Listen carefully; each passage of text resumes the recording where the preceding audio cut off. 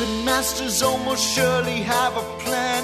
There's clearly maybe something there beyond the realm of man. And until you've thoroughly tested every last close-trusted view, I find the more you think you know, the less you really do. That's true, Dr. Zayas. Very well. Where would we be without THC? 'Cause we know they're lying to us, just don't know to what degree. Yeah, where would we be without THC? The Higherside Chat Show, Greg Carlwood and Company. All right, Higherside Chatters, as we continue to awaken from a carefully crafted reality full of seductive ads, shallow distractions, and sad cubicles, we've come to face the fact that we know very little about the bigger picture beyond the smoke and mirrors of modern culture. Thus, we take it upon ourselves to keep on keeping on, exploring the multitude of alternative paradigms and models, attempting to answer the big questions the system seems intent on keeping securely behind the curtain. Where did the human story begin? Why does there seem to be an occult subtext to nearly everything when you learn how to look for it? And who's really pulling the strings of the publicly facing elite class?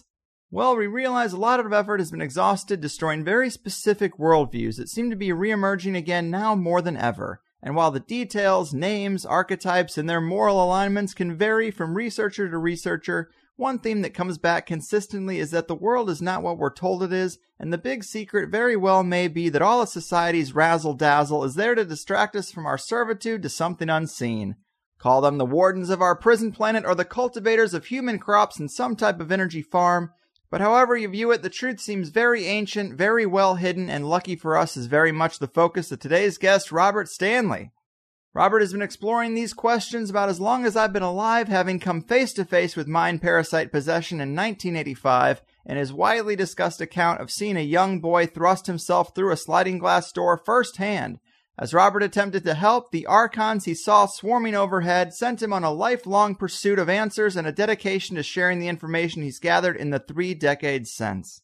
He's released numerous deep-level research articles on many topics that touch on these themes, and 2 very revealing books that explore this otherworldly influence in our governmental epicenter entitled Close Encounters on Capitol Hill and Covert Encounters in Washington, D.C., During his passionate pursuit of modern and ancient mysteries, Robert has traveled to 58 countries in 57 years, and his ongoing investigations have been featured on television, radio, print, and now on the Higherside Chats. All the way from Hong Kong, Robert, my man, welcome to THC. Greg, wow, thank you. I'm honored. That was an awesome introduction. Thanks, man. Thanks. I try, and I appreciate you being here. I'm really excited to dive right into the deep end of the pool. Obviously, okay. I tried to grease the wheels a little bit there with that introduction, but Talk to us a little bit about your path through the research and some of the conclusions you've been able to come to at this stage of the game. Okay. I mean, that's a good question. You know, here's the problem. Most of the information that's floating around out there is speculative. Yes. And okay, so when we talk about information, it's not vetted. It hasn't been validated. And that's where I feel like we've been shortchanged. It's obvious that someone, whether they be in the government or extraterrestrials themselves, they're not giving the public access to credible, hardcore information, stuff that we can actually vet and know is factual, you know, and that's one of the big problems with this field. Yes, there's a lot of theory running around, a lot of speculation, and it's fascinating. And some of it is probably accurate, but again, it's, you know, okay, so I try and put pictures up on a lot of my material, but that by themselves doesn't prove anything. For example, you'd mentioned I wrote 2 books about U.F.O.s and extraterrestrials in Washington, D.C. We have authentic photos of them landing on the Capitol building, July 16, 2002. Yeah, you'd think that would be a big story. Nobody wants to touch it. And, you know, the problem there, again, is the government won't talk about it. The extraterrestrials themselves didn't hang out long enough to give a press conference, which I'm sure they could have done, even though I'm sure the military would have shown up if they really hung around long enough, because that seems to be part of the deal too. There they play cat and mouse games with our military. But anyway, I fault not only our government, certainly the Vatican has a lot of information they're withholding, and the extraterrestrials themselves are really they're not forthcoming with any hardcore information or artifacts. That's true. And it does seem like, as I've gotten into your research, it expands a lot further than just what's going on in the microcosm of Washington, D.C., but it does still seem like that is a really important piece of the puzzle. What can you say to kind of clarify people's understanding of how the Archons or ET are working with or controlling the American machine in particular? That's a can of worms, Greg. Yeah, look, I didn't even plan on that. I mean, it was, I think it was May of 2005. Daryl Sims sent me an email that he got from a photographer in Washington, D.C., and Daryl was asking me if I thought that the photographs were real. Well, I mean, in the age of Photoshop, how could you tell, right? Right. But there was a contact information there for the photographer, and so I called him up and we talked, and we've been friends ever since.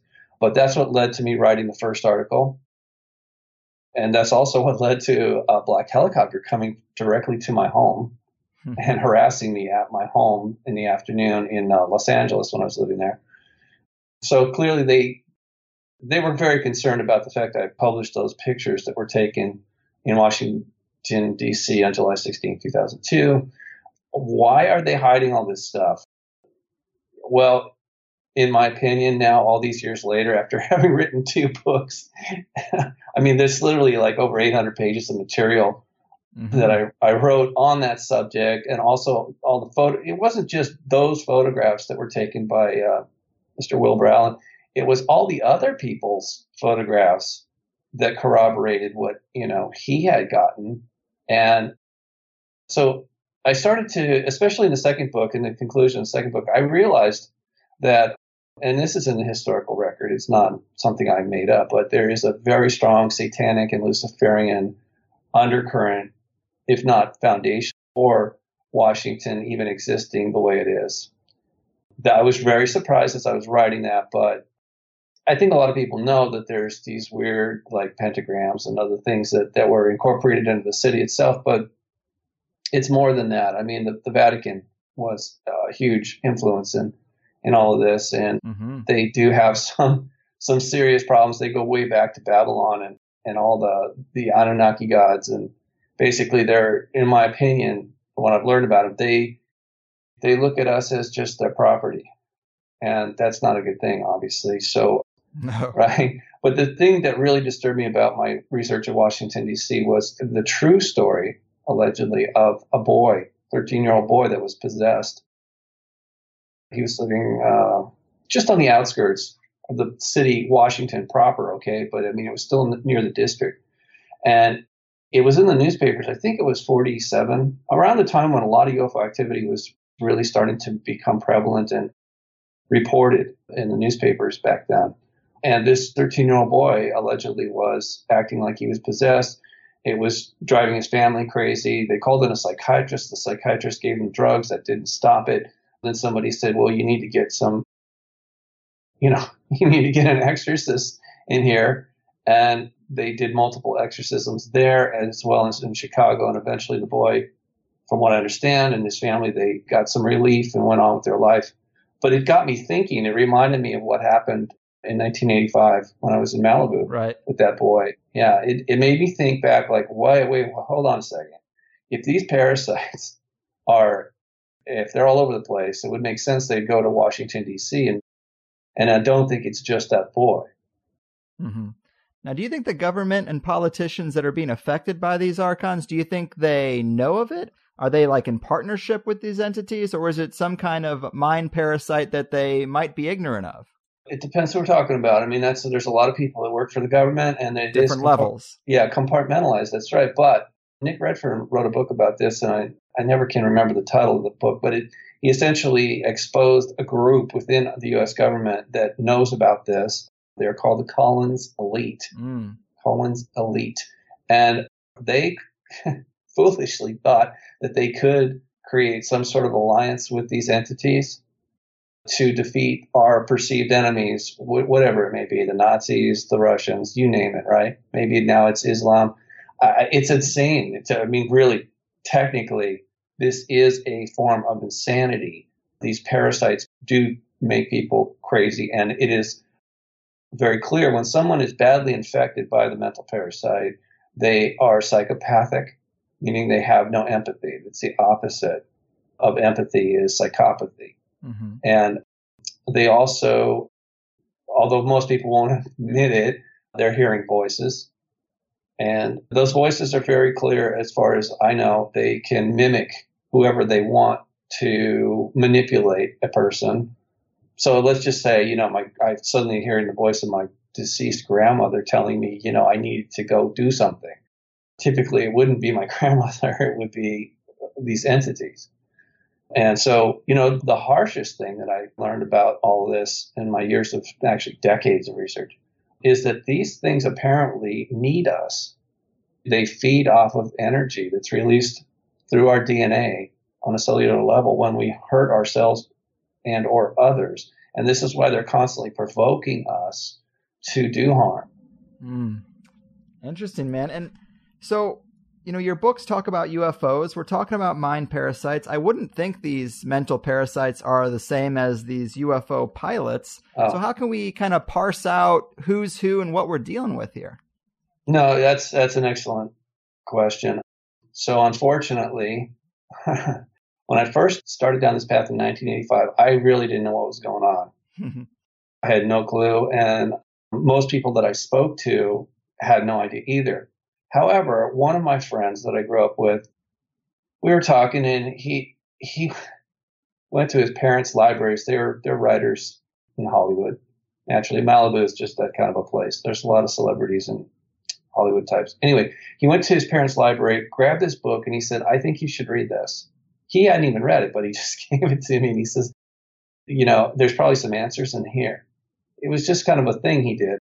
So I started reading it, and sure enough, there was, that was about 1986. I didn't fully understand that the information was right there until 2014. And here's what it is. I know this sounds controversial, but allegedly, the guy that wrote the book, he was a friend of my dad, turns out. A lot of weird coincidences, right? Synchronicities, whatever you call it. Mm-hmm. So this guy writes a book. Part of it, he says, the information was given to him by benevolent human extraterrestrials in the 1950s. And they described to this author, his name's Norman Paulson, he's deceased now, but he claims that they told him that Lucifer was the one that had created these mental parasites that the Gnostics call the Archons. Now, he didn't say it exactly in those words, but I actually have posted his exact transcript or that section of the book, and it gave some pretty clear explanation about it. Because see, as I read it, I didn't know that he was talking about the mental parasites and how Lucifer, also known as Enki, to most people that have read Sitchin, they'll know who I'm talking about. He is the one who, he and his crew used to be builders of worlds. They were divine beings, and they still are on some level. Unfortunately, they went into an area that was off limits, what Norman called a forbidden zone. I don't know what that is. He didn't say, okay, but this is what he was told. And when Enki, when he and his crew went into the forbidden zone, they were so badly traumatized, they suffered multiple personality disorder, which they still suffer from today. And they also accidentally created these mental parasites. And only last year, last year, I found an article about Tibetan Buddhist monks that they can actually, they say that if they feel threatened, they will create an external thought form entity that will attack their adversary. Interesting. So, yeah, it's just, there's a lot of clues here that I've kind of pulled together to sort of help people understand what we're dealing with here. Ultimately, one of the biggest clues was when I studied digital physics. Have you ever heard of that? No, only from your work. Yeah, and here's the thing. I never heard of it either, but at some point, a guy that works at the patent office in Washington, D.C. heard me speaking on a radio show. And he just sent me 3 books. It was a series about the theory of everything. And it was everything you need to know about digital physics. It took me almost a year. I swear, I'm a good reader, but the thing was that some of these concepts were so alien to me. No pun intended. Yeah, but it was really foreign. And yeah. I think what it was, okay, so we're all programmed, right, through education and entertainment. And I have an open mind, but it was like having to unlearn certain things. And that's why it took me a year to read through these 1,200 pages. And here's the summary I can give people. Benefit of that it was kind of a headache, actually. But it makes a lot of sense in regards to this. Consciousness is primary. Right now, physics say it's just an accident. They don't factor it in. You know, it's crazy. Right, it's like a bunch of chemicals accidentally combine and suddenly there's consciousness. Like, right. Kind of like the Gnostic idea that the material world is illusionary and that the primary existence is a consciousness-based existence. Right. And that's one of the reasons that I believe they were completely eradicated. Oh, yeah. Because they had access to, and look, the Nag Hammadi so-called library, that's nothing. That's absolutely just a drop in a bucket. There was thousands and thousands and thousands of scrolls that were all destroyed, just like the Gnostics themselves. They had to go because I guess they knew too much. You know, they weren't playing the game. Anyway, so here's the deal. Digital physics means that consciousness is a wave, but it can be measured as a digit. In other words, if you think of a wave, if you can just draw a horizontal wave in your mind, right? You've got the peak and the trough. The top of the wave or the peak would be considered an on, like a 1. The trough would be considered a 0 or off. Mm-hmm. Off doesn't mean non-existent. All right. I want people to be very clear about this. So the reason I'm telling you this is because what they're claiming in this new model of physics is that everything is being processed as information. All the waveforms in all of creation are essentially digital. Even though we think of it as analog, it can be processed on a digital level. So I know that's a little convoluted, but here's the bottom line for me. Consciousness is the highest waveform that we know of. Mm-hmm. If you slow it down, it becomes what we would call energy. If you slow it down even more, it becomes matter. So matter is not an illusion. It's an extension of consciousness. And that the reason I'm telling people this, and I know you've heard me say it before, but a lot of people haven't heard this before. And it's really important. Our thoughts, I mean, nothing would happen if we didn't have thoughts, right? We'd just be a bag of bones sitting around.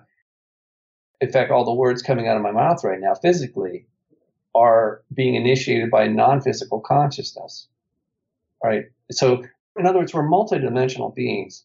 And this makes a lot of sense because we live in a multidimensional universe. It's not all physical. It's not all energetic or non-physical. It's a combination of both.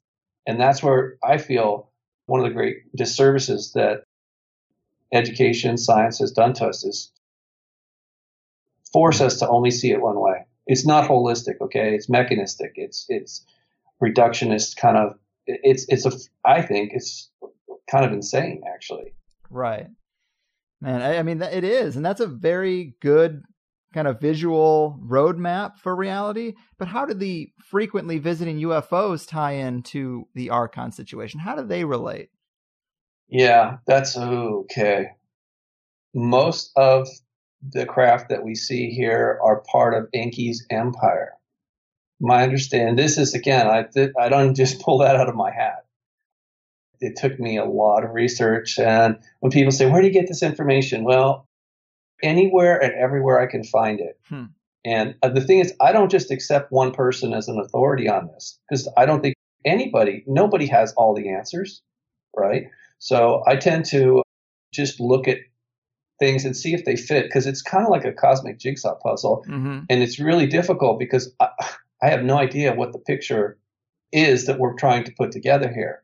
Nobody gave us that roadmap. Exactly. Okay. So it's really difficult to find pieces when they fit and eventually. So this is what it looks like to me right now. When Enki, Lucifer, went mad At the time, he was a prince, and his parents were the king and queen of the Orion Empire. And because he went insane when he and his crew, when they finally made their way out of the Forbidden Zone, and they were just, literally mad, they'd gone mad, insane. When he got home, they said, "Oh, wow, you're not fit to rule. We can't allow you to ascend to the kingship at some point in the future unless you can get well.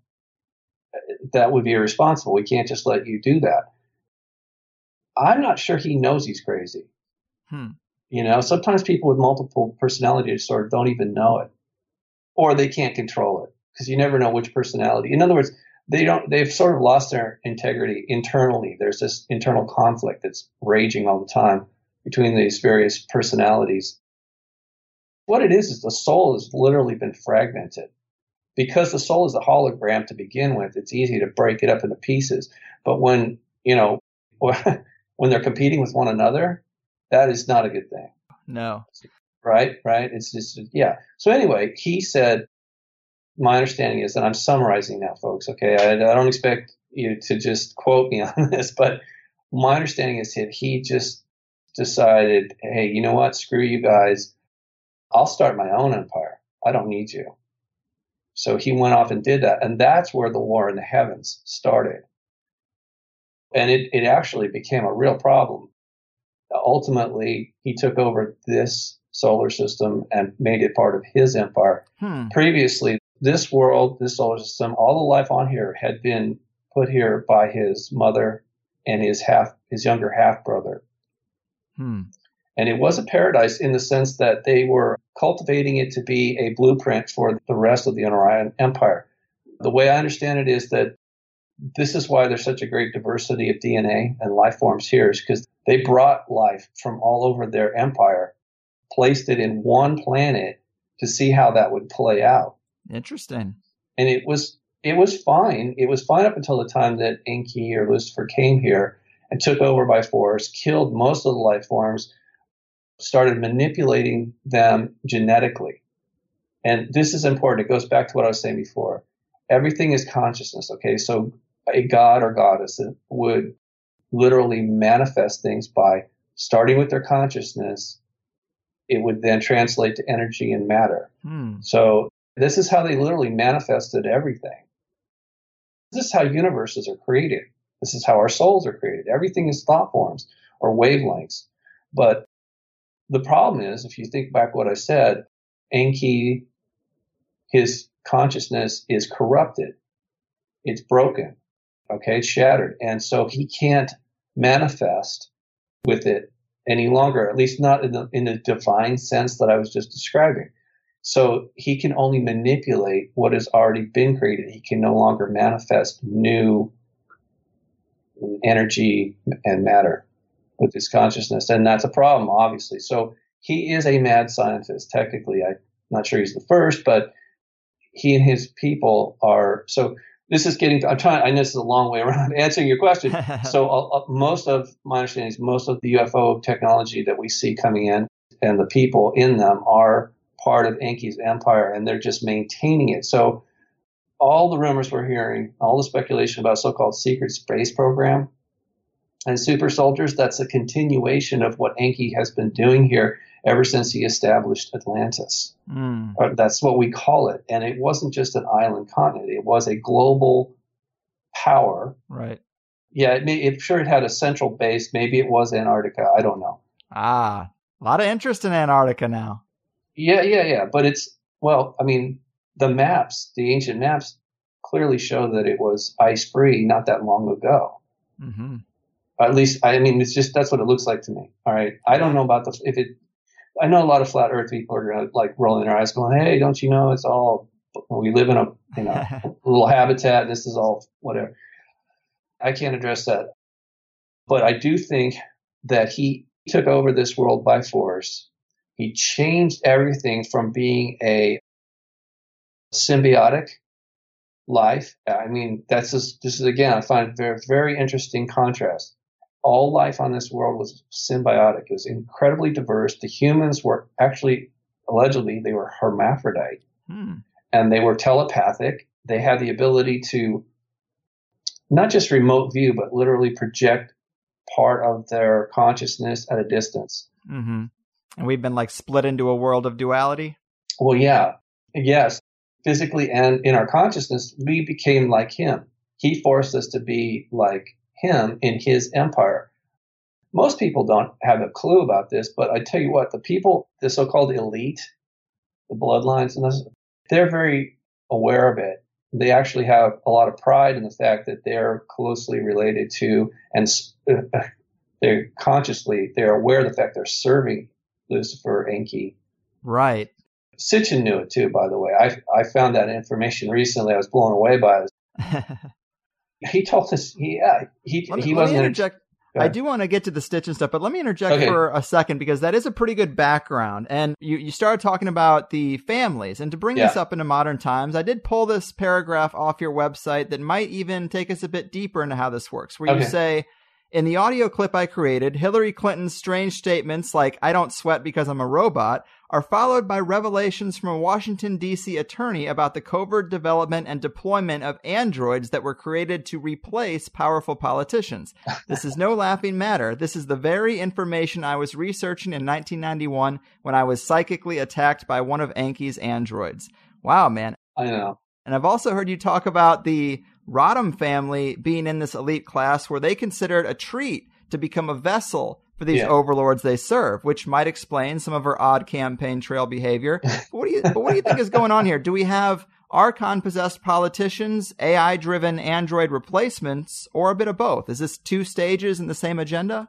Yes, actually it is. And that's what I was trying to say before. It isn't just black and white. It's multiple shades of gray, and it makes it difficult. I understand it. It gets a little confusing for people because they want it to be, we have been conditioned to try and oversimplify things instead of looking at it holistically. And I know it's a pain. I understand. But yeah, there are people that are possessed or manipulated by the Archons that they typically, the ones that are really badly infected are just puppets. They're pawns of the Archons, and they rise to power because they're psychopathic. It's easy for them to manipulate other people because they feel nothing. Right. They have no emotional connection. Can you give us any like publicly facing examples of people you might suspect would be in that camp? Oh, God. Well, yeah, actually, did I send you the link to that new music video I did, We Are the Archons? You did. Okay, so yeah. But for people listening who didn't see that. Yeah. Well, I mean, okay, I'm just sort of promoting it because that's new. And yeah, there's some there's faces of people that to me look like and act like they are clearly pawns of the Archons. You know, politicians like George Bush Sr., George Soros, clearly, you know, to me looks like he is. Pope Benedict and others. You could see them all flashing across the screen. I don't want to, we could sit here for an hour and name people that I think are they certainly act like they are, you know, and that's how you usually can tell because it's really hard to hide.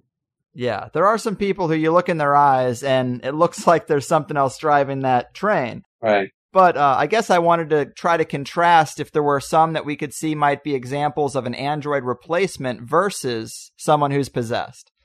Oh, I see what you're asking me. Here's the thing. They would never put out an android that looked like an android. Right. Okay, because that would freak people out. Just like you don't see aliens walking down the street that look like aliens, they look like humans. And that's a real problem.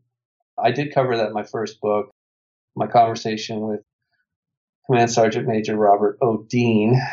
He's not feeling too hot these days, but I mean, he allegedly saw some report when he was working with NATO, above top secret, whatever. They know that there are different groups here, and the one allegedly that worries them the most are the ones that are completely human, naturally, because they can infiltrate and it's not a problem. But you know, my understanding about people like Enki is, I mean, he's human enough, or humanoid. People would know him as the fish god. This is why the Pope wears the fish hat. You know, he came out of the Mediterranean or the Persian Gulf. known as Oannes, or Ea, E-A. And not that he came out of it. That's not where he's from, but I mean, he's aquatic. He's an amphibanoid.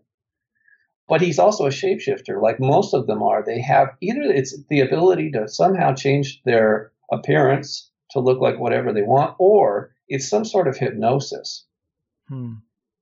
I really don't know how that works. I'm very confused about it, but maybe that'll come out. Yeah. I imagine all this it's got to come out. So here's the bottom line.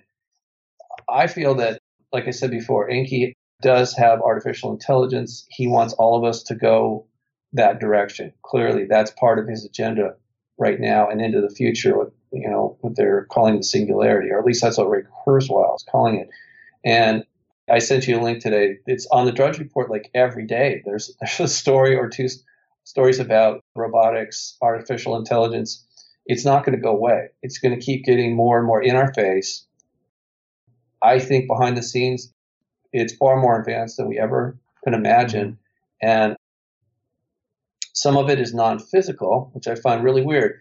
The final book in the trilogy, The Space Odyssey by Arthur C. Clarke, he actually talks about how these entities went from being what they were to, they evolved into, they merged with their machines.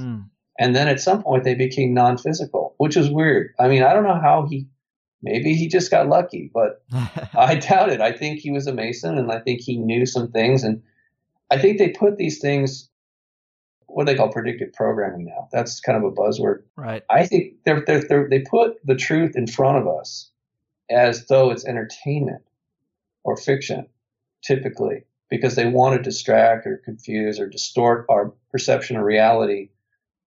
And they do a pretty good job of it most of the time, but I see it falling apart. Absolutely. I think that's why they're acting more desperately.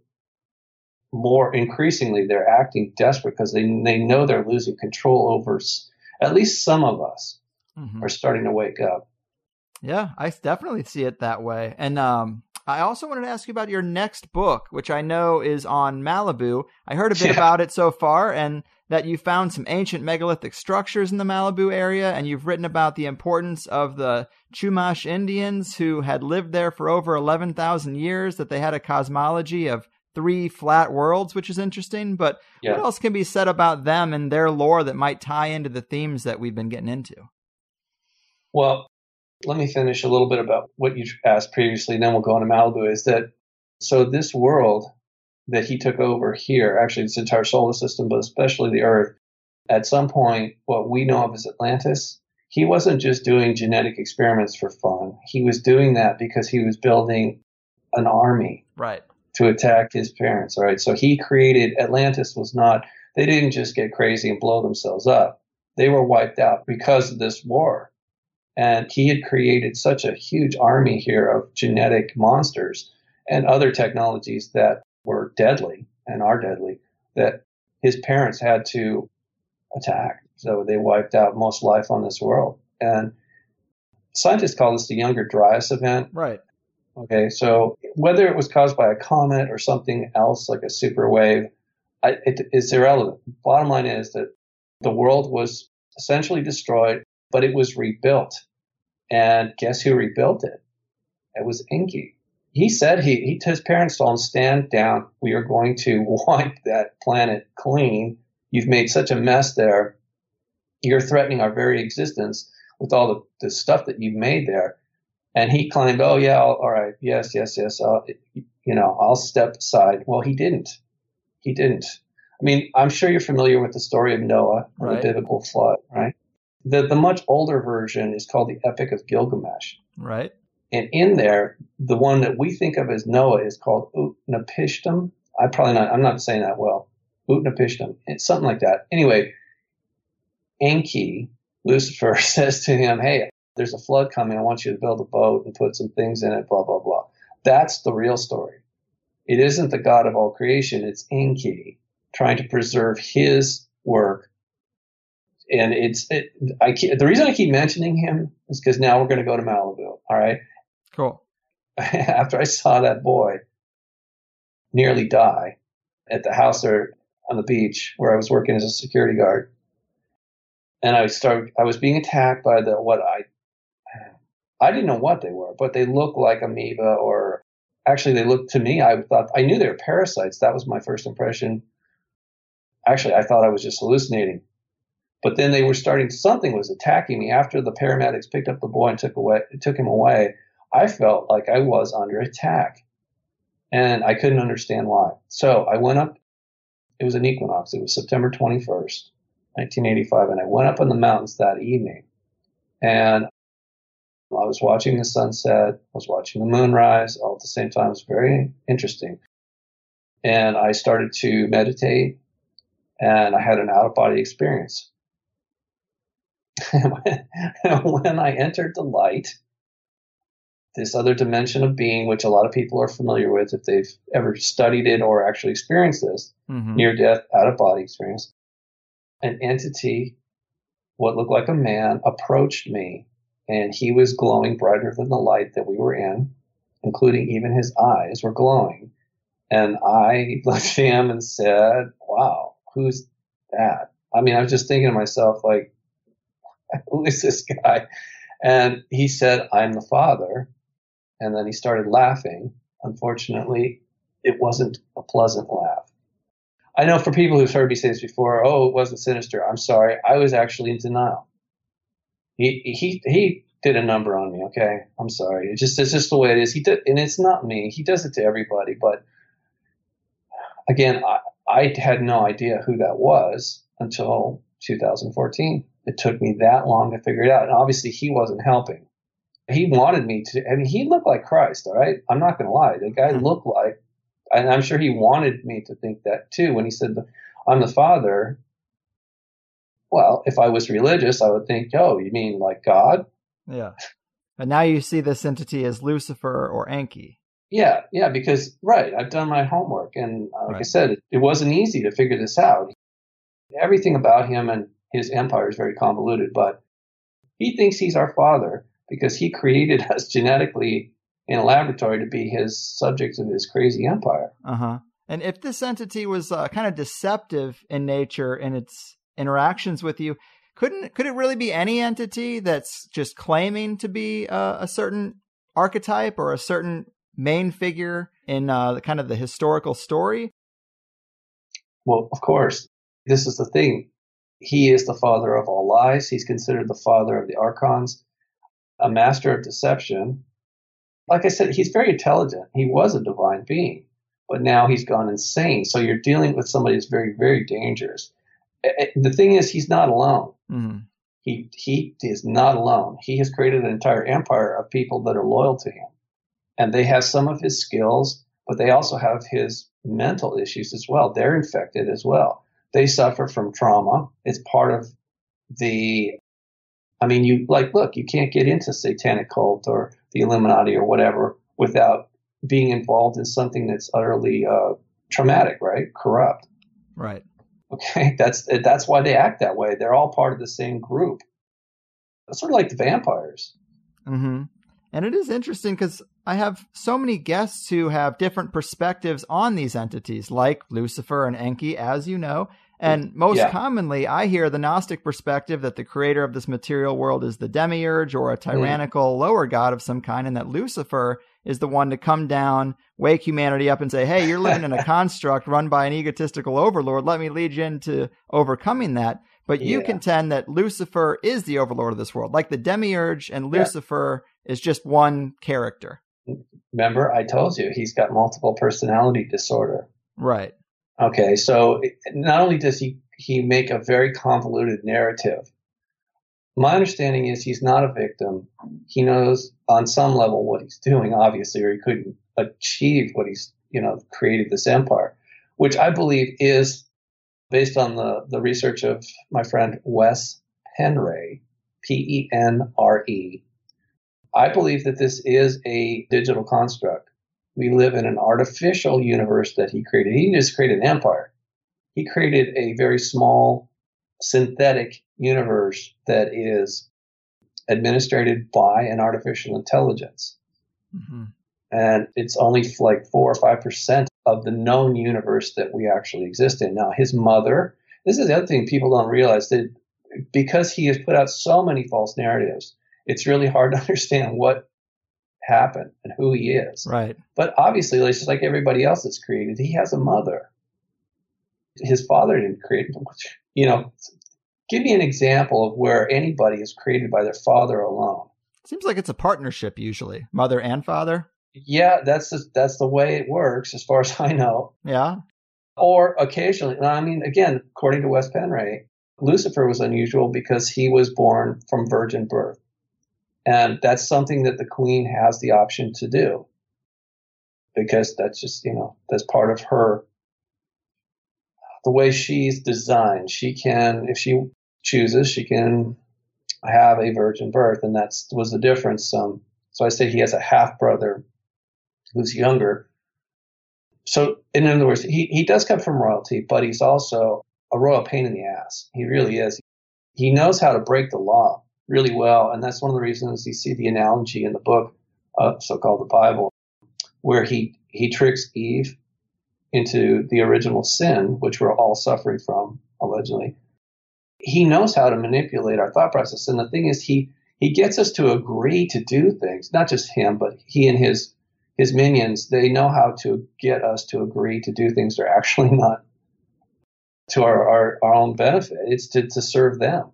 Right. Yeah. The reason he does that, Greg, is because he knows that his parents and the entire Orion Empire actually has a legal system, and that he has violated so many different laws. But he can say, well, look, they agreed to do it, which kind of negates some of the penalties that are being leveled at him and his minions here. Now, the thing about Atlantis is he didn't stop there. He rebuilt Atlantis. That's why Sir Francis Bacon calls America the new Atlantis.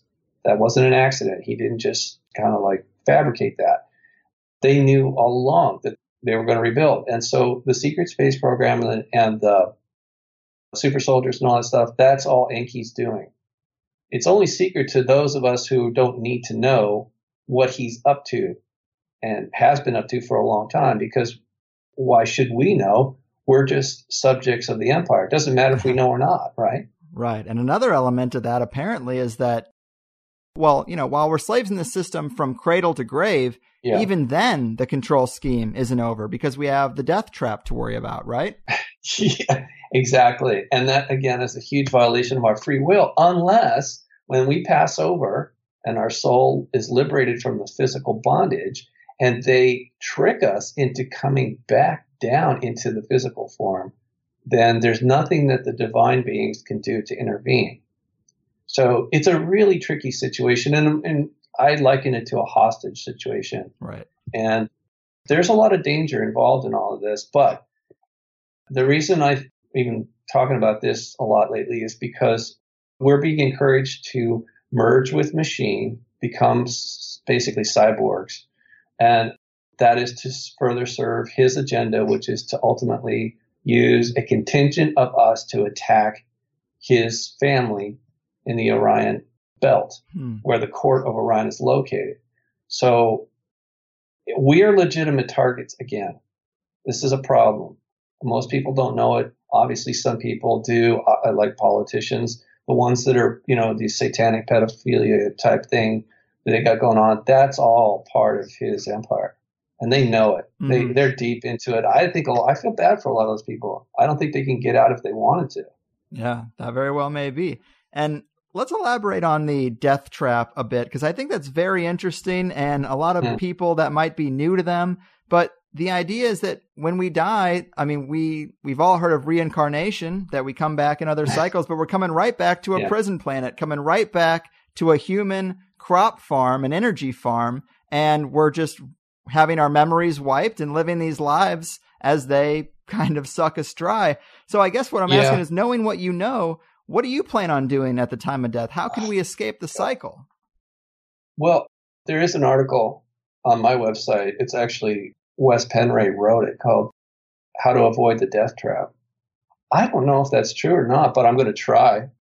I'd like to believe that that's a possibility, So what are you going to do? You die, everything goes dark, and then What does Robert Stanley do?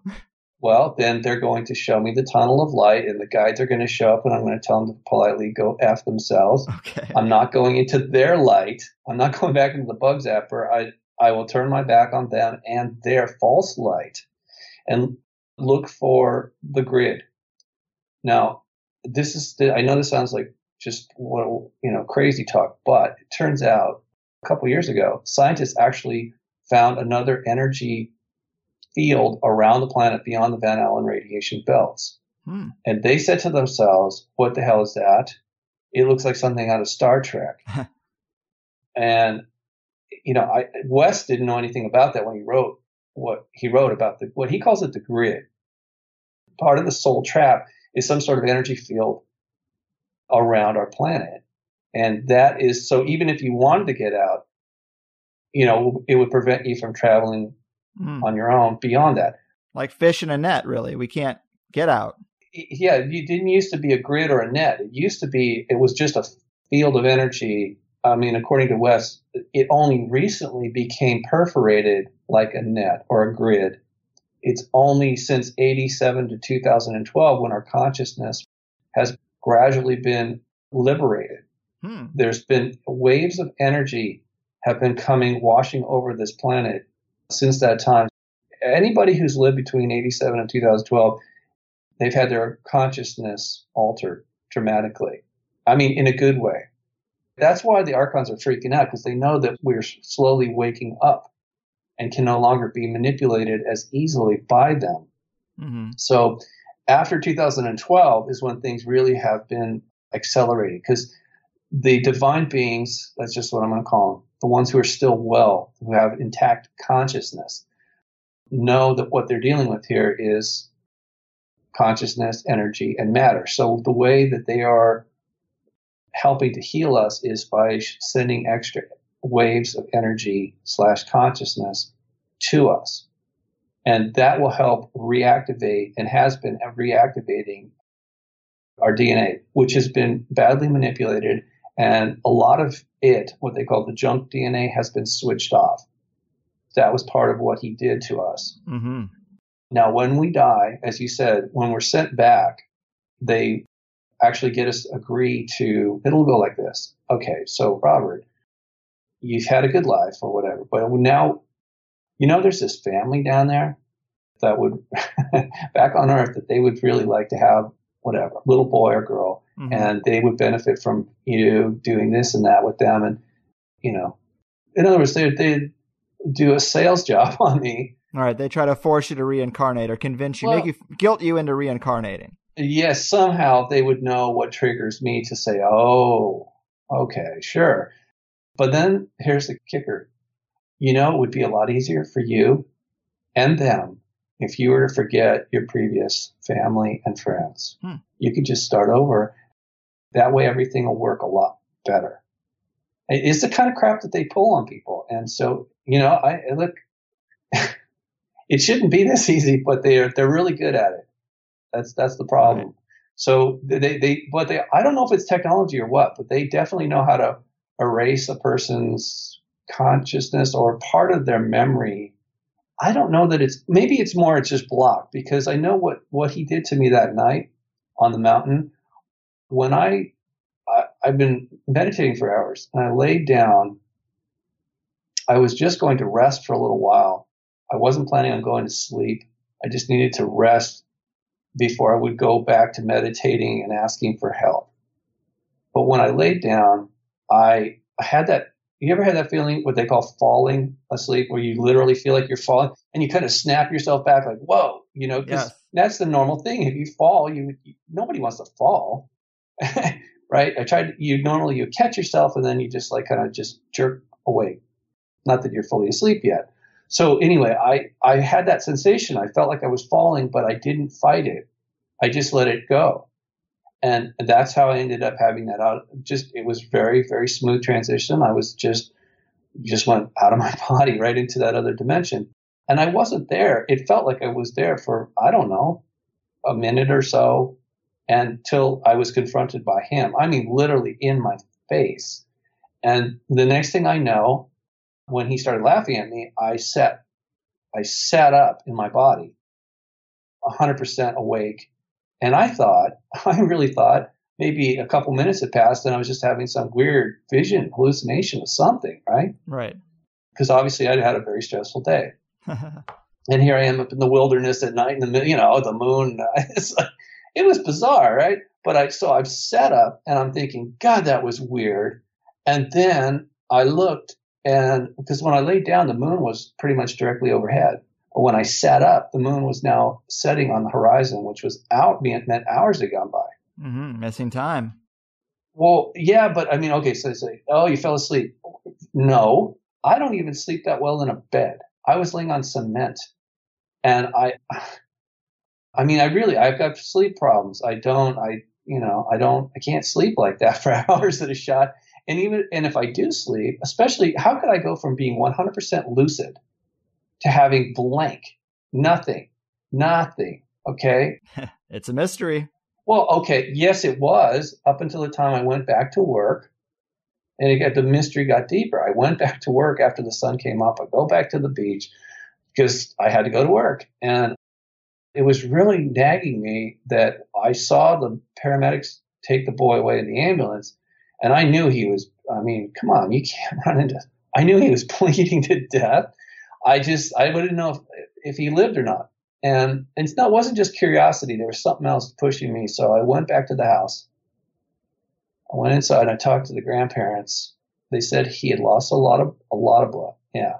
And that he had to have over 300 stitches in his face and head. And that he was going to live. I'm like, okay, great. And then I heard myself saying, because that's exactly what it felt like, you can heal the scars on his face, but unless you heal the scars on his soul, this is going to happen again. The Archon connection. Well, I didn't know that. Not at I had the time. no understanding. No, I was completely clueless. But and so when the words came out of my mouth, I was shocked. I felt horrible for his grandparents because they'd been traumatized. They'd already been through some hell. And here I am saying this, and I'm like, did I just say that? Well, oh, God. I was embarrassed. I felt bad, And actually, even now, I feel tears. But this sort of taught you about the Archon influence, and then I assume aspects of the death trap? Well, the thing is, I couldn't understand why I was saying that. And what I really believe is that I was out of my body for a lot longer than just a few seconds or minutes. And that I was traveling in the astral plane, or whatever you want to call it, in a non-physical sense. I think I must have seen the boy, because that's who I am. That's just how I am. I'm very empathic. And even though I didn't know this boy or his grandparents, I got sucked into that, the trauma that they were experiencing. In other words, I was concerned, obviously. And so if I had the ability to visit him in the hospital, I think that's what I did. I have no memory of it, but that would explain why I said to them, you need to heal the scars on his soul. Right. Castanedas wrote about this a little bit, and it was not very clear to me, but I do think that when they feed off of our energy, it does have a scarring effect on us. Certainly on our emotions, whatever that may be, are scarred, right? Our psyche is scarred. That's the terminology we use. So, and he already had a scar on his head prior to him running into the sliding glass door. I saw it. It was a very deep scar. Right. Right. And so this wasn't the first time. I kind of logically, I knew something bad was happening with this kid. But here's the deal. So after I left the house and I sat down, I had a little security post there on the beach, and this girl came up to me. She knew me. She was very excited, and I was extremely tired and confused. But she says to me, Robert, I saw you in my dream last night. I'm like, so what? And she said, you taught me how to fly. And I did. And she says, yeah, you took me up to the mountains. I was like, what? She says, yeah, you took me. She said it was kind of like Peter Pan. You took my hand. We flew up to the mountains, and she says, you taught me how to fly. And then once I got the hang of it, you followed me back down to my house and made sure I was home safe. And then you left. That's strange. I'm looking at her because this was completely out of character for this person. Right. I mean, it was like metaphysics was, and she says to me, I think this has something to do with spirituality. I read something about this in my psych class once. I'm looking at her and I'm thinking, I can't believe you're saying this to me, but it's like, and then I was thinking, wait a second. If I really was out of my body and I was up in the mountains, maybe I would, because geographically, her house was not far from where I was. Okay. It would have been to the south, just due south of where I was in the mountains. I could have easily gone to her. Yeah. Right. Now, I don't know why I did that, but other than if I take it at face value, I was trying to teach her something about her spiritual self. Yeah, that would totally make sense. Okay, but it didn't stop there, Greg. All right. I went home after work and my grandmother called me. Geographically, she lives just due north of where I was that night in the mountains. And she tells me that she saw me at the foot of her bed in a dream. She said it was the most amazing dream she's ever had, that she saw me standing at the foot of the bed telling her something, but she couldn't remember what it was because she was so blown away by my appearance. She said I was lit up like a Christmas tree. There was lights all around me, dancing around me. And my grandmother was just complete opposite of this young lady, very spiritual woman, but she never told me anything about any of her dreams ever. That was the only time. And so for both of those women, that cannot be hallucination, right? That has to be an example or a testimony of what I was doing. I considered that actually a divine intervention. I know Enki wasn't involved in that. There's other beings, his family. I think this is like a giant chess game that's being played. It's not a game, but I mean, if I had to use an analogy, I would say this is like 9-dimensional chess. And they wanted me to know what I'd been doing. Because if those two women hadn't told me that, I would have thought I was going nuts and I would have completely gone into denial and said, none of that happened. None of that was real. Mm-hmm. Okay. The parasites, this glowing guy that got in my face, none of that could be real unless those two women witnessed to me what they told me. Okay, that is what launched me all these decades later. We're still talking about it because it's significant. It's relevant to the human condition. Right. I mean, the real human condition, right? So the thing is, I went back up to the mountains looking for whoever this guy is. I thought maybe I could find him again and ask him some questions. That's when I first found the ancient megalithic statues up in those mountains. Right. That is so interesting. And clearly you did have a lot of personal experiences, but time is going by so fast here. I do want to get back just to the death trap. Make sure we wrap that topic up, because we were saying that at the moment of death, you're going to see the tunnel of light. You're going to tell the people who greet you there to fuck off. And then you're going to do what? You talked about the energy grid, the idea of a net. But what should people do at that moment of death if they want to escape this cycle onto the greater big picture, escape the trap, throw off the shackles? What are the steps? Thank you, Greg. Sorry, I tend to wander. No worries. Yeah, no, that's a good one. So the way Wes puts it is that at that point, when we look away from the light, we turn our back on them, we will see a grid or a net, and to look for the spaces in between and simply intend to go through it. That's the first step, just intention. And that will allegedly transport a soul through the net and beyond. And now where you go from there is completely up to you. But for me, I would like to go and visit the Court of Orion. If that's at all possible, I would like to go there, mainly because I have some questions. I would think so. I got a few questions to ask these guys, okay, because, I mean, they put me on a treadmill. I have been doing service for them for, it feels like a long time. And some of the artifacts that I found actually, I think, prove that, that there's a direct connection to Orion. But anyway, again, what Wes is saying is you could go anywhere in the universe after that, because That's the first step towards leaving Enki's synthetic universe, is get out of the soul trap, that energy grid around the planet. Once you're beyond there, you have a greater ability to, and that's why he put up the grid or the net, whatever you want to call it. Not only just a soul trap, he knows we can, what do they call that? Like biolocate? No, it's like remote viewing, but you're projecting, astral project. Yeah, it's like astral traveling. Yes, that's right. Okay, so what I was describing myself doing, that's a natural state of being for us when we're healthy. So they didn't want us to have that ability. They not only imprisoned us physically, they don't allow our souls to travel very far. Mm-hmm. Okay, so I mean, it takes a huge effort to get beyond that. At least it used to. But the other thing Wes said was that the reason the holes exist is because as people wake up, their consciousness becomes empowered, and we have been poking holes in that force field. Sort of like pecking at the egg from the inside. It's strong from the outside, but if you peck at it from the inside, it'll crack. Right.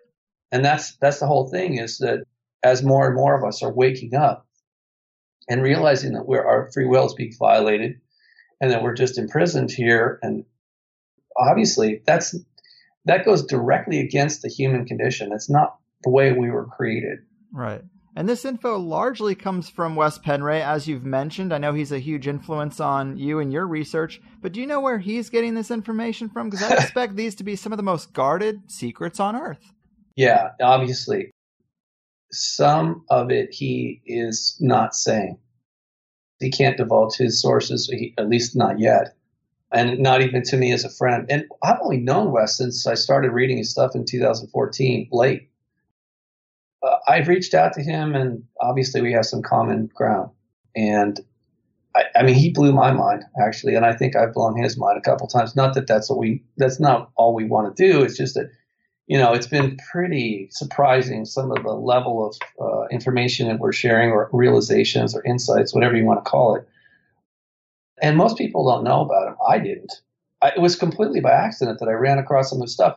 Again, I think, the thing about the way the divine beings work is that they're very subtle, and they never violate our free will. They'll make suggestions, but and sometimes they have to intervene forcefully in a crisis, but they never want any kind of promotion or publicity, or, they don't need that. In fact, it's actually I think it's kind of dangerous for them. So you think there's something subtly influencing Wes to give him this information? Of course. And sometimes it's not that subtle. I think he's asked for it. And I think, it's a huge responsibility, what he's doing. He has a very unique style, and it's not for everybody.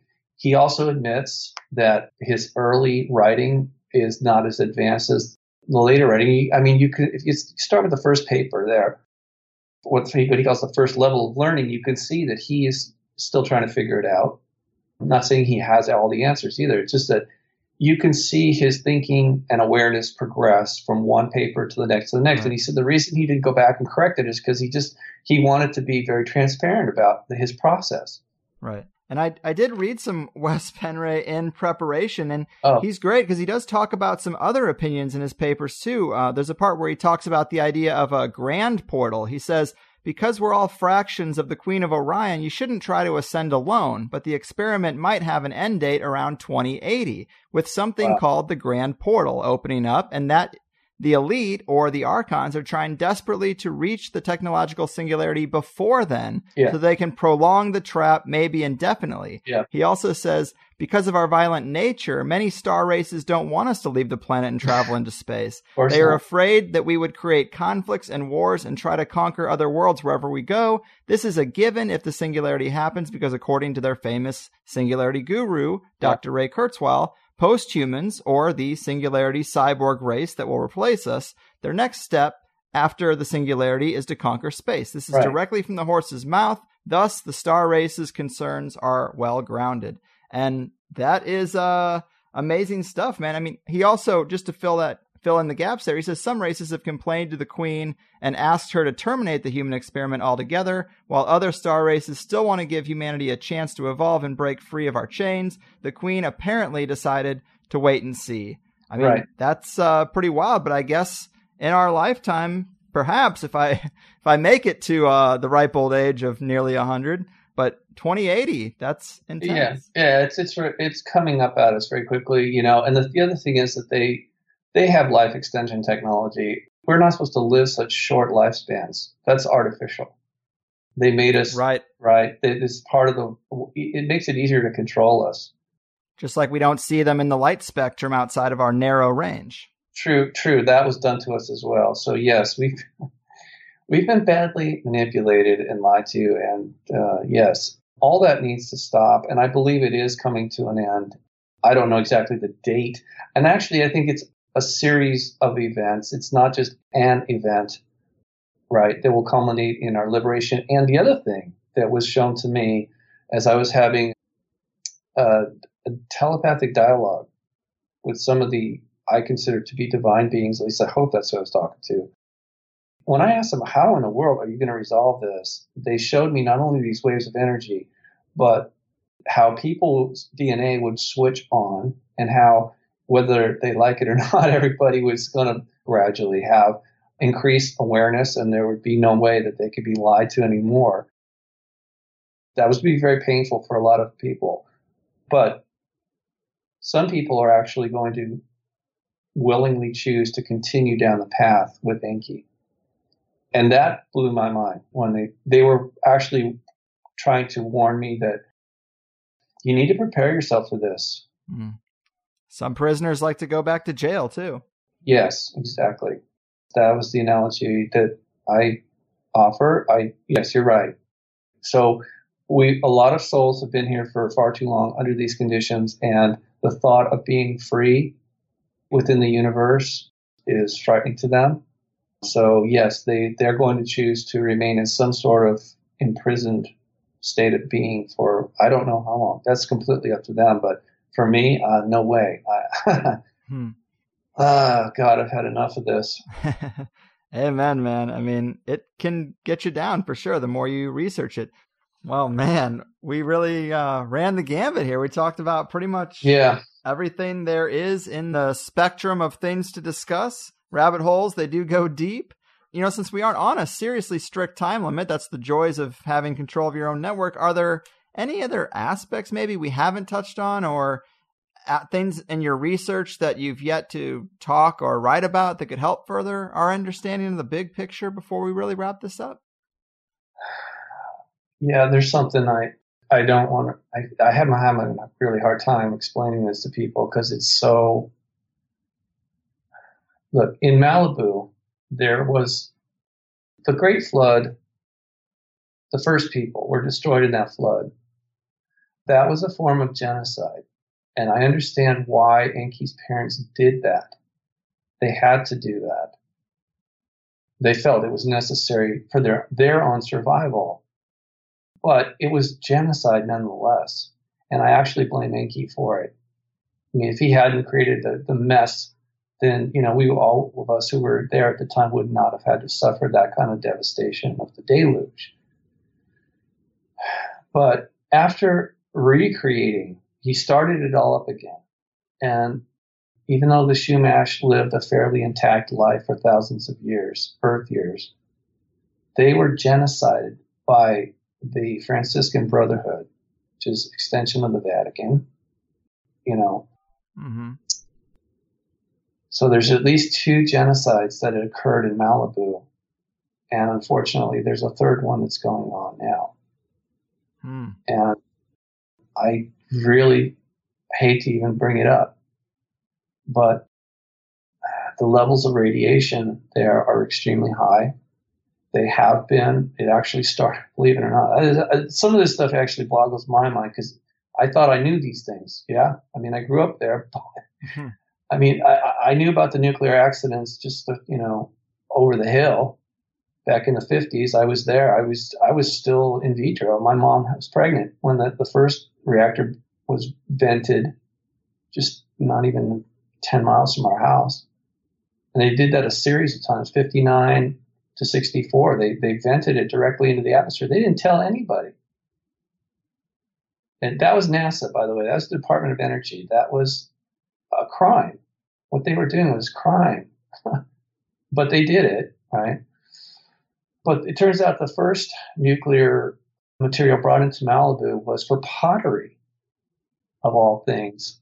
Down in central Malibu, near the Malibu Pier, there's a place called Malibu Potteries, and they were bringing in the glaze that they were using for their tiles was radioactive. It had cobalt uranium in it. Jeez. I know. So guess what happens when you put that in a kiln? Anybody who doesn't know what a kiln is, it's basically a really hot fire. So you know what happens? Some of that stuff just goes poof. It goes right up into the air. But it doesn't just keep going into outer space. It falls down into the environment. And it stays there for a long, long time. So central Malibu has been radioactive since the mid to late 20s. Yeah. And eventually, thank God, the whole building caught on fire. They stopped doing that. But now what's going on? What happened in Japan with the reactors? They're leaking. You probably saw that story, right? Recently, they're saying Fukushima. They're saying that it's leaking worse than ever. It's actually killing the robots that they go send in there. And they're saying that this is going to contaminate the planet entirely. This is the worst environmental catastrophe. That's obviously not the only place, right? There's radioactivity all over the planet. And this is a direct result, I feel, of what most people would understand as the Anunnaki, the Illuminati, the Chitauri. These are the same guys under different names, but they're all Enki. This is his empire, right? So I'm not sure what their love affair is with radioactivity, but they've turned this planet into a really hot mess. And we know that there's been multiple extinction events on this planet that are probably naturally occurring, but not all of them are. And it's just hard for me to say this, Greg, because I feel horrible about this, but there is a very slow genocide underway. I know for a fact because part of my research for the next book is how many people have contracted and died from cancer in Malibu. It's huge. Most of them that I cite are movie stars or celebrities because their lives are in the public record. A lot of the people I know that got sick in their obituaries, it's not on there because their family didn't want to disclose it. I don't know why, but that's their choice. Okay, I understand. There's also been, I know for a fact, there's been a lot of suicide in Malibu because I saved that boy. I think, he was suicidal, but I knew like 8 or 9 people that killed themselves in Malibu. I almost became one of them. So that's a huge issue too. But like I said, the bigger picture is the genocide is happening. And just like the Shumash replaced the first people, the next level is as humans physically start to pass away, they're going to be replaced by the automatons, the cyborgs. I'm sorry to say that, but that's the goal. I hope it doesn't happen, but that is part of the agenda. Yeah, I'm very, very sorry to say that. Hey, gotta hear the truth, regardless of how uncomfortable it may be. Yeah, well, thank you for letting me be a guest and share what I've learned or what I think is accurate, and hopefully it helps some people. I would also say that, I know some people are going to have questions or comments, so I do answer all my email through my website at unicusmagazine.com. Right on. The third and final book should be out this year. That's my goal. And it's all at my website at unicusmagazine.com. It's spelled UNICUS magazine.com. Most of the information there is for free. I would strongly urge people to read the article there called Technocide. There's a ton of links there. I don't expect people to read everything, but you should at least, for your own edification about what's happening, where humanity is headed, please, you need to check that out. So, yeah. Solid, heavy stuff, but definitely. I know. I'm sorry. I hate to leave you on that sour note, but okay. Despite what I just told you, I'm extremely optimistic because I know who we really are. I know that there's a life, there's an eternal life for us, and that we are divine beings, and that's not going to stop, no matter what Enki and his minions do. Eventually, we all will pass away physically anyway. But what I'm concerned about is a lot of people are going to agree, thinking that they're going to get immortality by going, signing up for the AI program, singularity, whatever you want to call it. Becoming a cyborg is a really bad idea, and most people aren't aware of it. So hopefully they see through that. Well, it's gradual. They got it in our pockets now, and soon in our bodies. Right. That's right.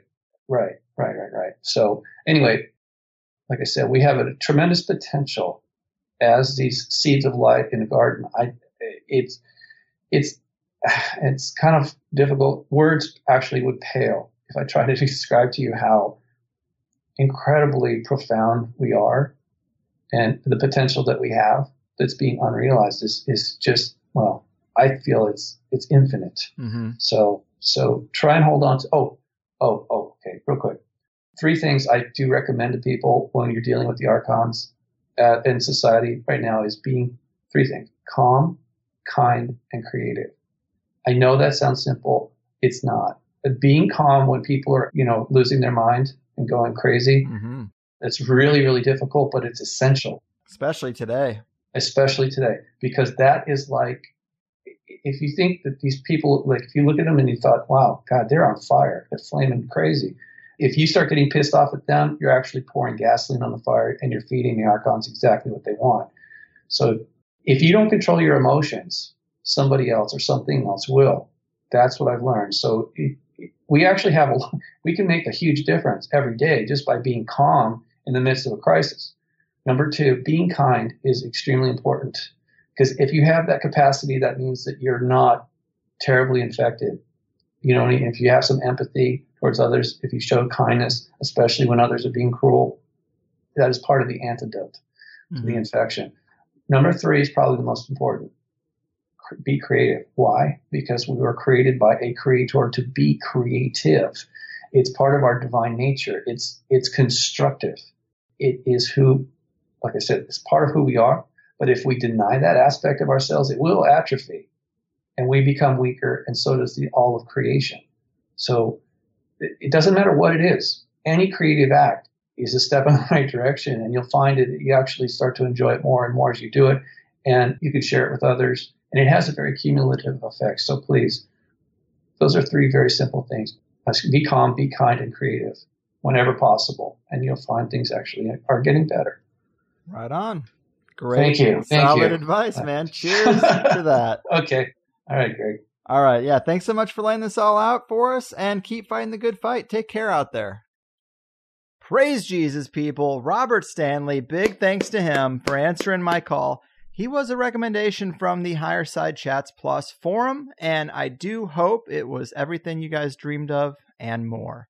And when I heard Robert was talking about the death trap in his material, I was totally in, because after the political season and all the stuff going on and 3 Pizzagate pedophile ring shows, an Archons and the death trap episode is really just what I needed.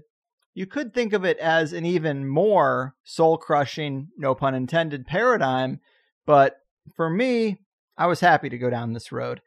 The recommendation from the forum was really more focused on the Lucifer Enki aspect of Robert's work, and to be honest, there were just a lot of other aspects that I personally was more interested in. We have so many researchers now who are compiling their breakdowns of the Anunnaki family tree and who's good and bad and who's pretending to be good but is really a deceiver. Well, he's a trickster entity, but tricksters aren't really bad. I mean, I get it. I really do. Everyone has the best intentions, but to really debate Enki and Lil stuff is not what I like to do. I see its importance. I know its implications. I've heard many arguments, and it is what it is. There are just a lot of opinions. And of course, not everyone has done the research and had personal interactions with Lucifer himself. That's not nothing. So I do appreciate Robert sharing that. AI replacements for prominent politicians. I mean, yeah. I do wish we could have spent a little more time on his work into Malibu megaliths. He's got some really impressive photos that should be looked at. They very well could be ancient man-made structures along the Malibu coastline. We touched on it, more of that really in the Plus show, but you gotta see the pictures to make up your own mind. I think some of them are super interesting, and it's not a stretch to me at all that there would be man-made structures that have eroded so that we can't recognize them right in plain sight. Malibu would just be one of many. I mean, it's still really cool, but there are so many holes in the official narrative now that throwing another place on the pile shouldn't really shock anyone. So another episode in the can. I hope you were entertained and are walking away with at least a few things to think about. I am always really compelled with that prison planet idea. Anyone who reads conspiracy news probably saw that report that the Black Knight satellite has been shot down or taken down. It's been talked about in episodes with Olav Phillips and a few others, but it's been a while. But there's this big-ass thing out there that does seem to be out there. A lot of people do have pictures, and the suggestion is that it is ancient. It might go back to Joseph Farrell's Cosmic War, a remnant left in orbit, or some suggest a device to keep us grounded here on the Earth, the very invisible bars of our prison planet. Because the idea that we're locked here is in a lot of mythology, but to consider a real physical device creating a barrier, that's interesting. But there are reports that this thing was shot down, which would mesh with the idea that the deep state is trying to jailbreak us out of here, or themselves really, but whatever. You know, look around and you can find that story about the Black Knight satellite. I don't know how you're going to verify any of that, but it is interesting. That's all I can really say. So if you are listening to the first free hour on YouTube or Stitcher or some podcast app, know that there's a second hour to every Higherside Chats episode if you sign up for THC Plus for $5 a month. Sure, you could just go to the next show on your rotation out of many, and it'll all be free. But this show does need that kind of support. It's not my favorite model in the world, but the show has to come commercial free, and we are all fighting a solitary economic uphill battle, so it can't just all be out of the kindness of my heart. It is, though. And thanks to the Plus members who do sign up, it is because of them that I'm able to provide everyone else with the first free hour and know that we're not going anywhere. So big thanks to them either way. In the Plus show with Robert today, we finally got back to that topic of the Chumash Indians that I brought up. Something I thought was very cool, but it did get away from us in the first hour. We also talked about Stitchin' as well. We got into the Billy Meyer saga, and I talked about why his representative was denied from the Higherside airwaves. Oh shit, did not expect that to come up. It's not really that big of a deal, but underground Archon legends from South American culture, and the idea of Archon cities under our very feet in modern times. Portals on the planet, the Bermuda Triangle, missing people, questions about the Vatican influence and NASA, the stuff we've all come to wonder about. I try to give you as much as I can in that first hour and squeeze even more into the second. Sign up for Plus and you will get years of archives, lifetime membership to the new forum system where your suggestions are heard. That's how we got today's episode. And of course, you can download all the THC cover songs that end these lovely, lovely episodes. And speaking of that, we got a new one today. My good buddy Tony has a bit of musical talent and makes a lot of good stuff in his spare time. And an idea came to me when I was listening to some of the old 90s nerd rock I used to love. So I wrote up some lyrics and solicited the help of this dear friend Tony. And it's not really relevant to today's show, but it covers a glaring omission from the array of THC closing covers we've done so far. The goal is to have at least one that is relevant to every type of show we do around here. So I'm sure you'll hear it again, but that is it for me this week, guys. Big thanks to Robert Stanley once again, and to all the listeners who enjoy what I do and continue to tune in every episode. Much love to you guys. I've done my part. Your move, Archonic overlords of the soul recycling system in our prison planet paradigm. Your fucking move. Hit it, Tony.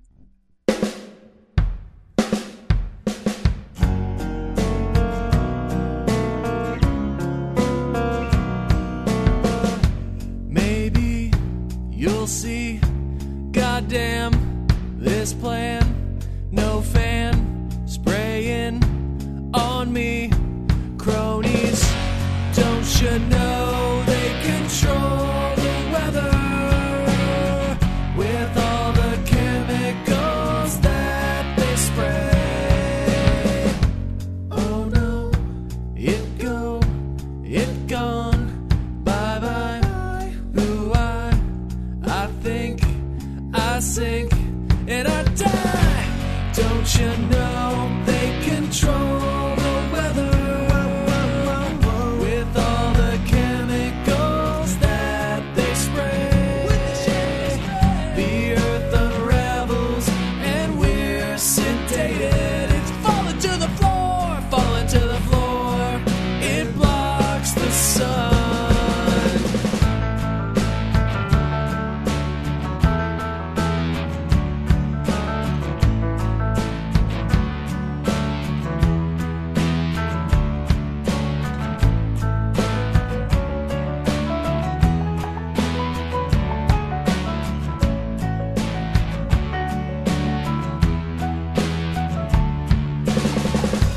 Don't you know they control the weather with a big old harp array? The earth unravels and we're sedated. It's falling to the floor, falling to the floor. It blocks the sun. Don't you know they control the weather with the chemicals that they spray? The earth unravels and we're sedated. It's falling to the floor, falling to the floor. It blocks the sun.